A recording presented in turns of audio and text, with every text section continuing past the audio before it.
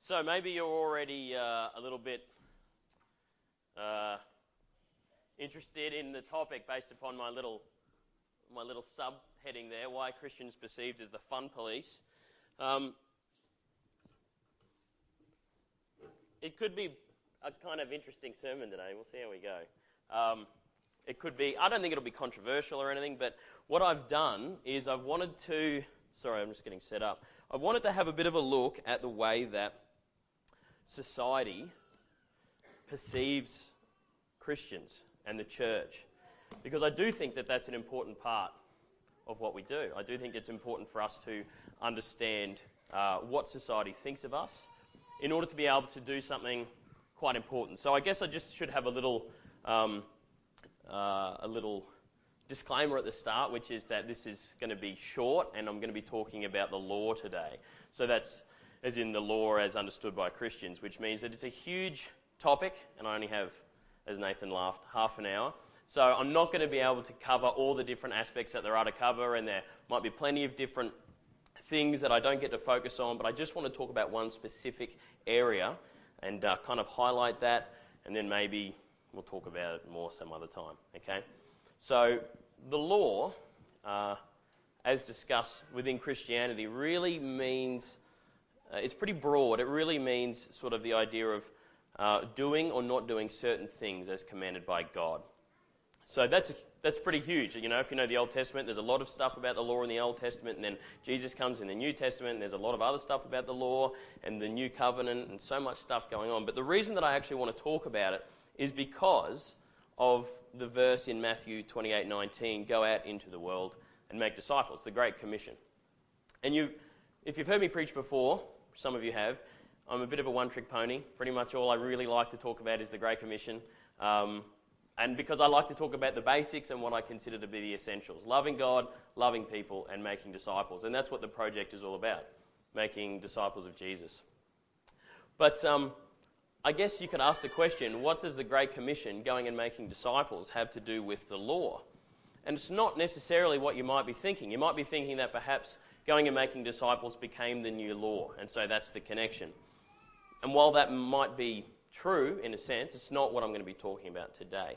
I actually want to focus on talking about the law because I think that it's actually what everybody else focuses on as well. Let me explain what I mean. The people that we are going to go and make disciples of are currently not disciples. Now that might sound obvious, okay, but the people that God has asked us to go and reach are not people that are Christians. They're not people that know Jesus.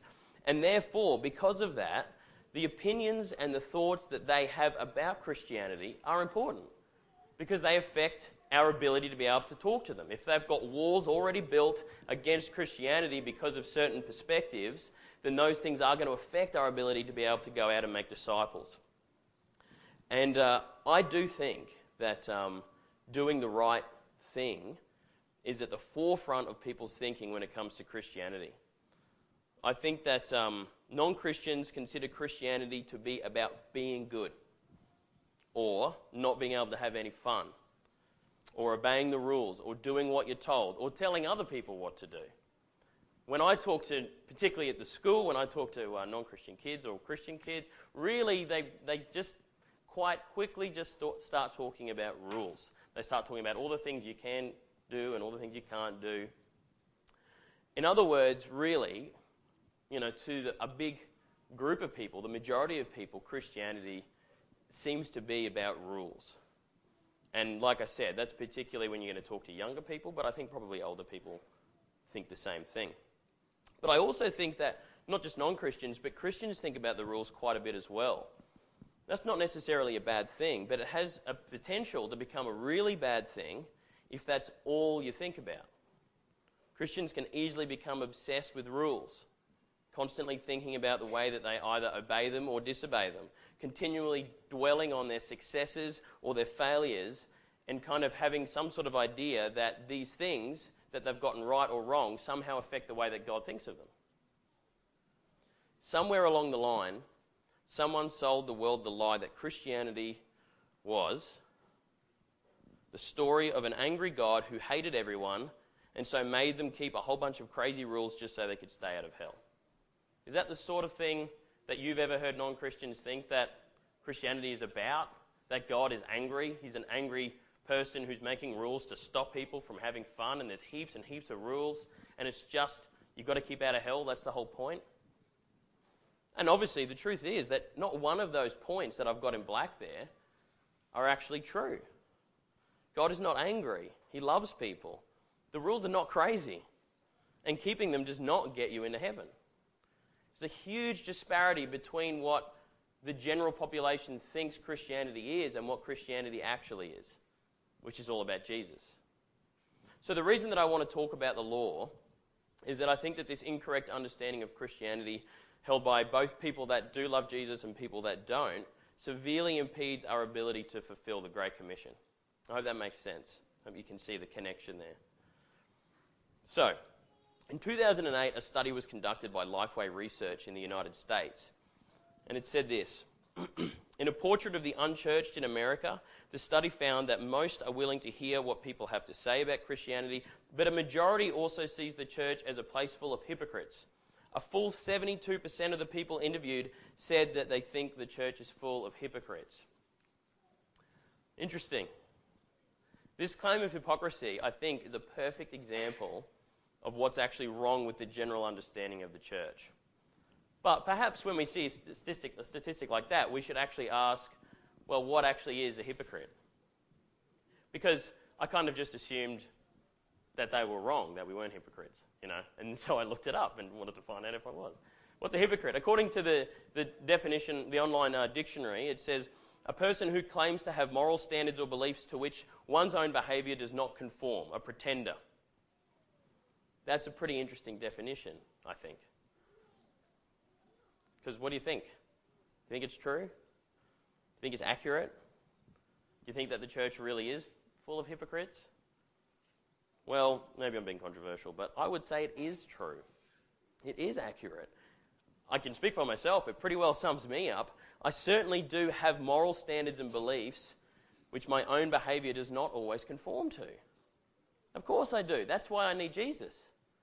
That's why we're here, because we can't do the things by ourselves that we know we should do. If I wasn't a hypocrite, using that definition, then assuming that I thought all of the right things, I'd be perfect. Even Paul was a hypocrite by those standards. Maybe you've read this verse before in Romans. For we know that the law is spiritual, but I am of the flesh, sold under sin. For I do not understand my own actions. For I do not do what I want, but I do the very thing that I hate. Now if I do not do what I want, I agree with the law that is good. So now it is no longer I who do it, but sin that dwells within me. For I know that nothing good dwells in me, that is my flesh. For I have the desire to do what is right, but not the ability to carry it out. For I do not do the good that I want, but the evil that I do not want is what I keep on doing. That sounds to me to be the definition of hypocrisy. Just as a side issue, I don't think this is, quite obviously, this isn't just the church's issue. This is humanity's problem. Everyone is a hypocrite. Not just the people who make moral claims like Christians do. We're all fallen, sinful people, all of us. And not only can we not live by Jesus' standard, we can't even live by our own standards. So it's a pretty ridiculous claim that people make that says that the church is full of hypocrites. The church is full of people, and people are hypocrites. Just like politicians, or teachers, or soldiers, or nurses. It's just that, for some reason, people think that churches should magically be different. That people in churches should magically be able to do all the things that they say that they want to do. And look, I think that they should be different, but in a different way. They should. But the difference is not going to mean that they never sin. The difference is going to be what happens after they sin. What do they do after they've sinned? That's the difference. What do you do after you've wronged someone or hurt someone? I think that's where the difference comes into play. So what's the real issue here? Somewhere along the lines, people have bought the lie that Christians are supposed to be perfect. If you're a Christian in the room, you know that that's not true. Well, I know that I'm not. And that lie makes it virtually impossible to have a discussion with someone who actually believes it. It means that they do not think that they could go to church because they are too sinful. And it also means that they think that you're a faker, because they know that you're sinful. Even just a tiny bit rude sometimes is enough to show that person's not what they say they are. They're a hypocrite. In the Screwtape Letters is a book by C.S. Lewis, which is a fictional account of letters written from one demon to another demon. And they're kind of discussing the way that they can most mess with humans. And in the second chapter, the patient, who's the person that the demon is kind of tempting, becomes a Christian and goes to church. And Screwtape, the older, wiser demon uncle, says, you don't have to worry. The church is actually not that much of a bad place for the patient to go. He actually says the church is one of our greatest allies because of the way that we can use people in the church against each other in really subconscious ways. So this is a pretty big chunk here, okay? I'm going to read it. You might not be able to read along with me. We'll see how we go. When he goes inside the church, so this is the demon talking about his patient, he sees the local grocer with a rather oily expression on his face bustling up to him. When he gets to his pew and looks around him, he sees just that selection of his neighbours whom he has hitherto avoided. It matters very little, of course, what kind of people that next pew really contains, provided that any of those neighbours sing out of tune or have boots that squeak or double chins or odd clothes, the patient will quite easily believe that their religion must somehow be ridiculous. This is true. I see this particularly with students all the time, you know. They go to the church or they talk to the people that are the most similar to them, and because I guess the point is, everyone judges everyone all the time. We'll talk about that in a bit. I'll keep reading. I've been writing hitherto on the assumption that the people in the next pew afford no rational ground for disappointment. Of course, if they do, if the patient knows that the woman with the absurd hat is a fanatical bridge player, or the man with squeaky boots a miser and an extortioner, then your task is so much the easier. And this is the crucial bit. All you have to do is keep out of his mind the question, if I, being what I am, can consider that I am in some sense a Christian, why should the different vices of those people in the next pew prove that their religion is mere hypocrisy and convention? Does that make sense? You get that? Because we walk in to a situation and we look at everybody else, but we don't look at ourselves. We never look at ourselves. You may ask whether it is possible to keep such an obvious thought from occurring even to a human mind. It is wormwood, it is. Handle him properly, and it simply won't come into his head. He has not been anything like long enough with the enemy. The enemy for the demon obviously is God. He hasn't been with God long enough to have any real humility yet. What he says, even on his knees, about his own sinfulness is all parrot talk. At bottom, he still believes he has run up a very favourable credit balance in the enemy's ledger, in God's ledger, by allowing himself to be converted, and thinks that he is showing great humility and condescension in going to church with these smug, commonplace neighbours at all. Keep him in that state of mind as long as you can. So hopefully you can see how that passage relates to what would be a really commonplace occurrence quite well. People judge. It's what we do. We look at something and we size it up. And we do it subconsciously. And I'm not really even that convinced that it's always such a bad thing. Judging has kind of got this terrible connotation to it. But judging is really close to discernment. You know, sometimes you actually need to judge whether or not a situation is safe or not. So we're kind of predisposed to look and analyse situations and try to work stuff out. The problem is, it becomes negative when those judgments we make are foolish and stupid and putting other people down, which most of the time they are. But can I encourage you to think for a moment whether or not you yourself, even if you've been a churchgoer your entire life, ever think that way about people or other churches that you've been to, or even this church and the people in it? It doesn't really make any sense that people would judge religion based upon people in religion as opposed to judging the religion on its merits alone. But it happens all the time. So let's keep moving on with a bit more research, this time from Australia. In 2011, this guy Mark McCrindle conducted a study in Australia about public opinion of Christianity, and I found this really interesting. Okay, so I've got a couple graphs. This first one here is a significant warmth towards Christianity. So you've got your bottom four there, which are warm, and your top ones which are cold. And you've only got 4% of people which are passionately opposed. This is of the sample, obviously. He didn't ask everyone in Australia. Okay, and then 13% of people have strong reservations, 11 with some issue with Christianity, and 13 say people should have religious freedom. And then the second half are people that are at least a little bit warm towards all the way down the bottom. The massive majority, as far as that goes, 33% of people that consider themselves Christian. This next one explains how negative particular elements of supposed Christianity are for people. And it actually connects with this one, which is the one I want to talk about. McCrindle also researched what was stopping many people from considering the claims of Jesus. These are called the top 10 belief blockers. Number 1, church abuse. Number 2, hypocrisy.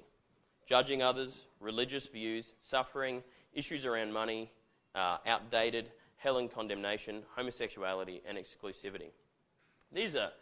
I was really interested in this study. I think it's really interesting to see what everybody else thinks about us, pretty much, or thinks about the church, and why, and what are the issues. I actually think it would be cool, I don't know, maybe not, but to do like a series on these things, kind of debunking these things. It'd be really interesting to see, well, what do we as a church have to say about issues around money, or the fact that people think that the religion is outdated.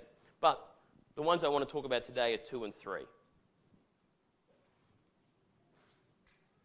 2 and 3 demonstrate a massive confusion about what Christianity really is.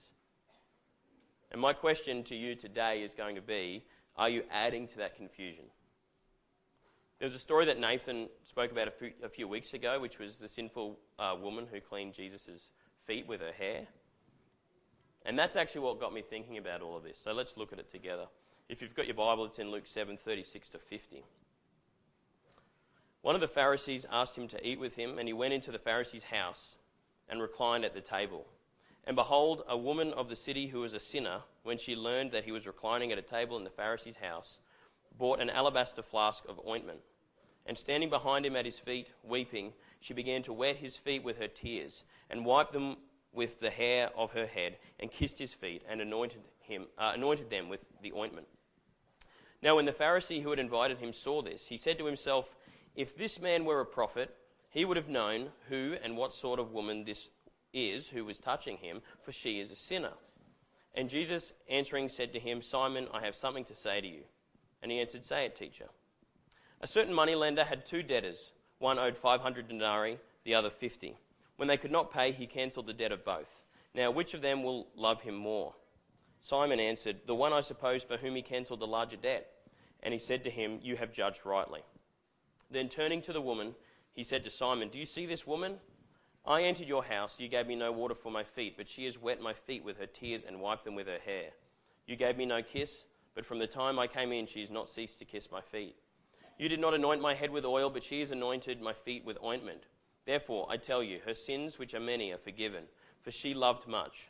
But he who is forgiven little loves little." And he said to her, "Your sins are forgiven."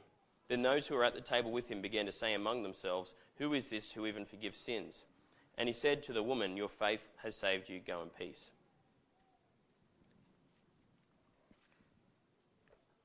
Now, Nathan was making a different point about the story that I'm about to make. But when Nathan was kind of talking about it, it really stuck out to me.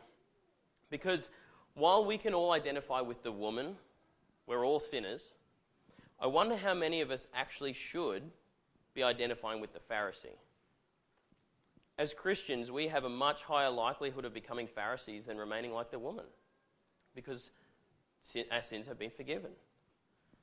And connected to the statistics that I just saw, we are seen as Pharisees by the world, whether we like it or not.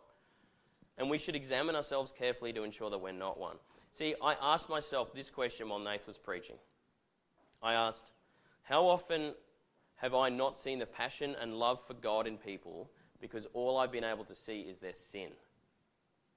The thing about that story is that the Pharisee seemed not to be affected by the passion that she had for Jesus. He just sat there, from what we can tell, and looked at a woman weeping at Jesus' feet, and all he could think about was how sinful she was. That's all he saw.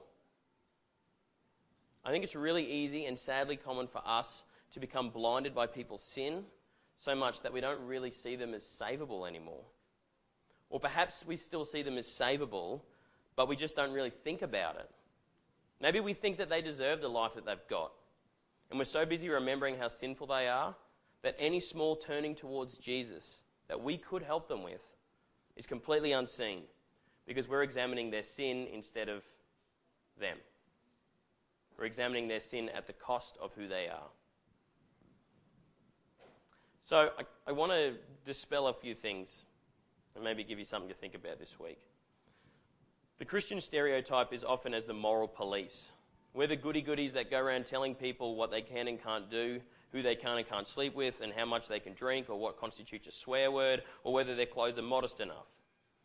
And all of that's not necessarily born from a bad place, but it can have some pretty terrible consequences. What we end up creating when we are endless moralizers, particularly to those people that we want to reach out to, is the idea that people believe they have to think right and be right before they can come to Jesus, before they can come to church. And I think that's why we're accused of judgmentalism and hypocrisy, because we always talk about the law. We're always talking about sin. People believe that they have to get their lives together before coming to church. Of course we know that this is not the case, because we're not right. That's why we need Jesus. We know that we're wrong. We know that our inclinations are often bent towards the destruction of ourselves and others, and that's why we need Jesus. Matthew 9, Jesus says, "Those who are well have no need of a physician, but those who are sick. I came not to call the righteous, but sinners." He didn't come for the healthy. He came for the sick. So why do people think that they need to be clean before they get in the shower? Why do they think they need to have all their answers before they're allowed to ask any questions? Perhaps the reason why is because that's the way we make it seem sometimes, without realizing it. How about this as a question? Is a homosexual welcome in the church? Is a prostitute welcome in the church? And I don't mean an ex-prostitute, I mean a practicing prostitute. Are they welcome in the church? Or even a murderer? See, these are sins that we seem to have graded really highly, you know? But what about premarital sex? Are we comfortable allowing adulterers in the church as long as they're committing adultery with opposite genders? What we talk about the most, I think, what we talk about the most is what comes across as the most important. Do you talk more about rules than grace? Do you talk more about sin than Jesus? The opinion that non-Christians hold of Christians matters because we want to disciple them. That's why it matters. We want them to come to church and we want them to know Jesus and we want their lives to be better. And not just their lives, but of infinite more importance, their eternities. Here's another little catchphrase that you may have heard bandied around Christian circles a bit. Love the sinner, hate the sin. Have you heard that one? And that kind of might have seemed what I was getting at before when I said we should welcome sinners into the church. And we should. Because you're all welcome in the church and you're all sinners. And I'm a sinner and I'm welcome in the church. And so sinners are, of course, that's the reason that we need to be here. That's the reason we need Jesus. But some people really struggle to understand how you can love the sinner and hate the sin. Because it doesn't work because people identify with the sin. People identify themselves with their sin, particularly if you're talking about sexual sin, which people don't even identify as sin at all. Loving a murderer and hating murder is all well and good, and people will be with you there. They can understand that. But people really struggle to understand how you can love the sinner and hate the sin if their sin is homosexuality, because people view their sexuality as who they are. So when the sin is homosexuality, it translates into you hating them. Does that make sense? How do you hate the sinner and love? How do you hate the sin and love the sinner if they identify with their sin and don't see it as sin? It's a really difficult situation to be in. And this is the one area, I think, at the moment where the church is struggling to not be judgmental hypocrites that go around talking about the law all the time and not talking about grace. What's the solution? I'm not advocating that we're pro-sin or that we should love sin. But perhaps for non-Christians, we should talk a bit less about their sin. Let's face it, they don't believe in sin anyway, so we're probably not going to kick many goals. And when I say talk less about sin, I don't mean that we ignore it or we justify it or encourage it. I just mean make sure that you're loving them in an obvious way and not just banging on about how sinful they are. Actually love them. Perhaps Christians talk too much about sin outside the church and not enough about sin inside the church. Jesus saves us from sin, not us talking about it. Once we've been saved from sin, he works in us through the Holy Spirit to bring about transformation and sanctification. It is not our holiness that saves us, but because we are saved, that we slowly become more holy. Just going okay? A bit full on. One of the other downfalls about talking about the law so much with non-Christians is I think they begin to adopt a system of thought about the law which is inaccurate. As I said before, Christians easily become stereotyped as the moral police, and this can create in people a sense that the Bible is just a big book of rules, and not simply rules, but actual prohibitions. In a society that has become increasingly obsessed with independence, many of the laws that are in the Bible don't seem to make sense anymore. In modern society, people are no longer concerned with what is best for their community, they're just concerned with what's best for them. See, because the law was not just a list of prohibitions put in place to make people sad and frustrated and confused, it was a list of helpful guidelines for creating a functioning and healthy community.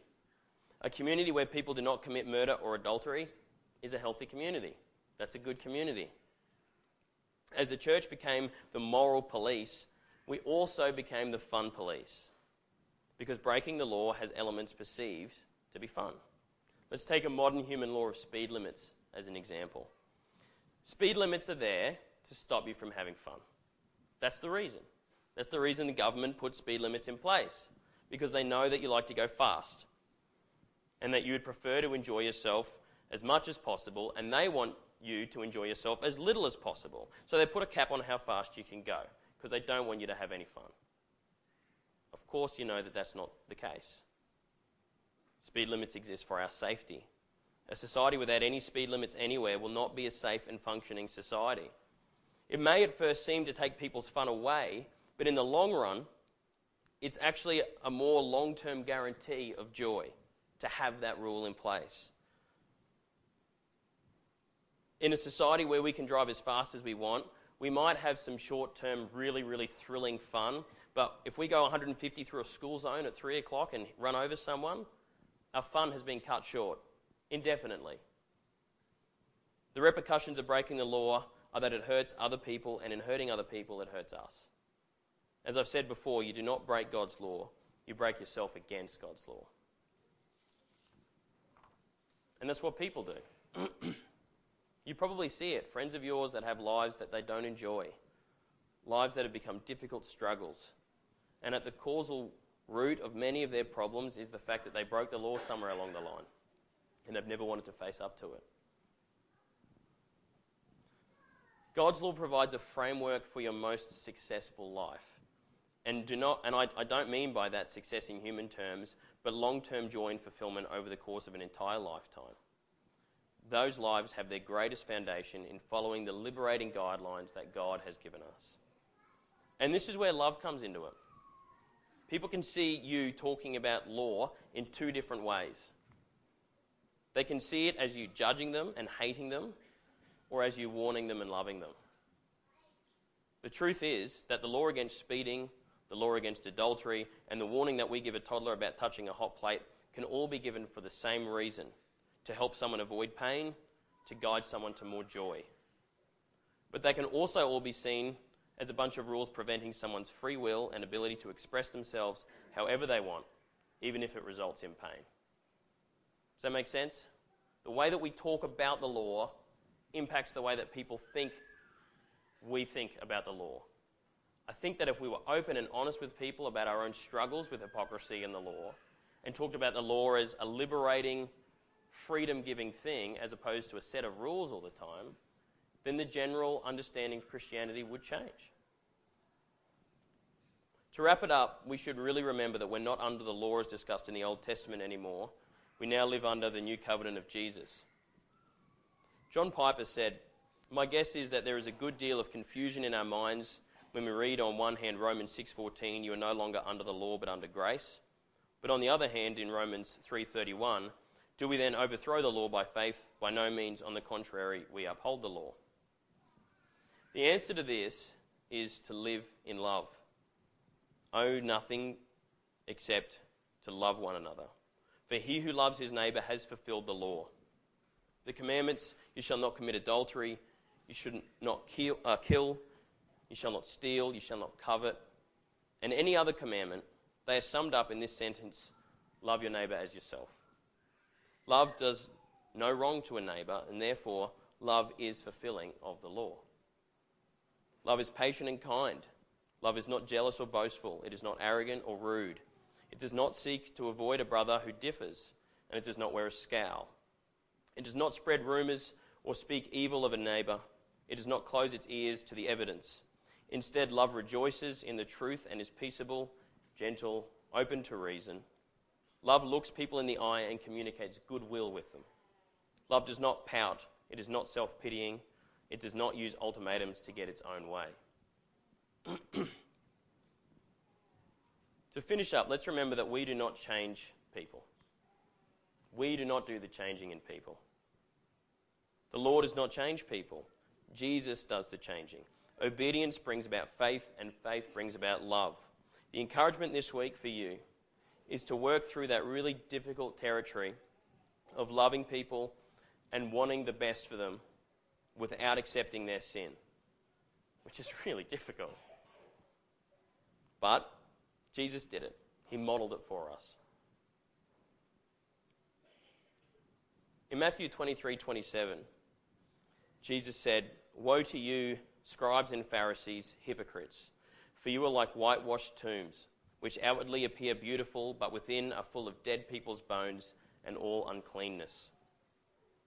Let's not give the world and our non-Christian friends reasons to accuse us of this. We're all a little bit dirty on the inside. That's why we need Jesus. We are all receivers of grace. And let's help people see that. Let's not model to people the way that we live out the law. Let's show people the way that Jesus has intersected with us and given us grace. Be honest and open about your sin. Don't buy the lie for yourself that Christians are perfect, and don't help perpetuate it. We are all receivers of grace, which has freed us to obey the law. So instead of being the moral police that walk around accusing of sin, instead of being the dispensers of the law, let us focus on being dispensers of God's grace, because it's grace that saves people and not the law. You pray with me? Jesus, thank you that you have come to us and that you have fulfilled the law, not abolished it, but fulfilled it. Thank you that you have paid the price for our sin, and we don't need to be obsessed with being perfect. We just need to be obsessed with you, and that you will perfect us. I pray for all of us that we would go through the difficult struggle of loving people and finding ways to love people and look past their sin and be dispensers of grace to people. Show people the reality of who you are and debunk the wrong ideas that society has about the church, about your church, and about you. I pray for your grace to be with all of us as we consider this and think about this, consider people that we have ignored because of their sin, people that we have rejected because of their sin, and remember that but by your grace there we go as well. Amen.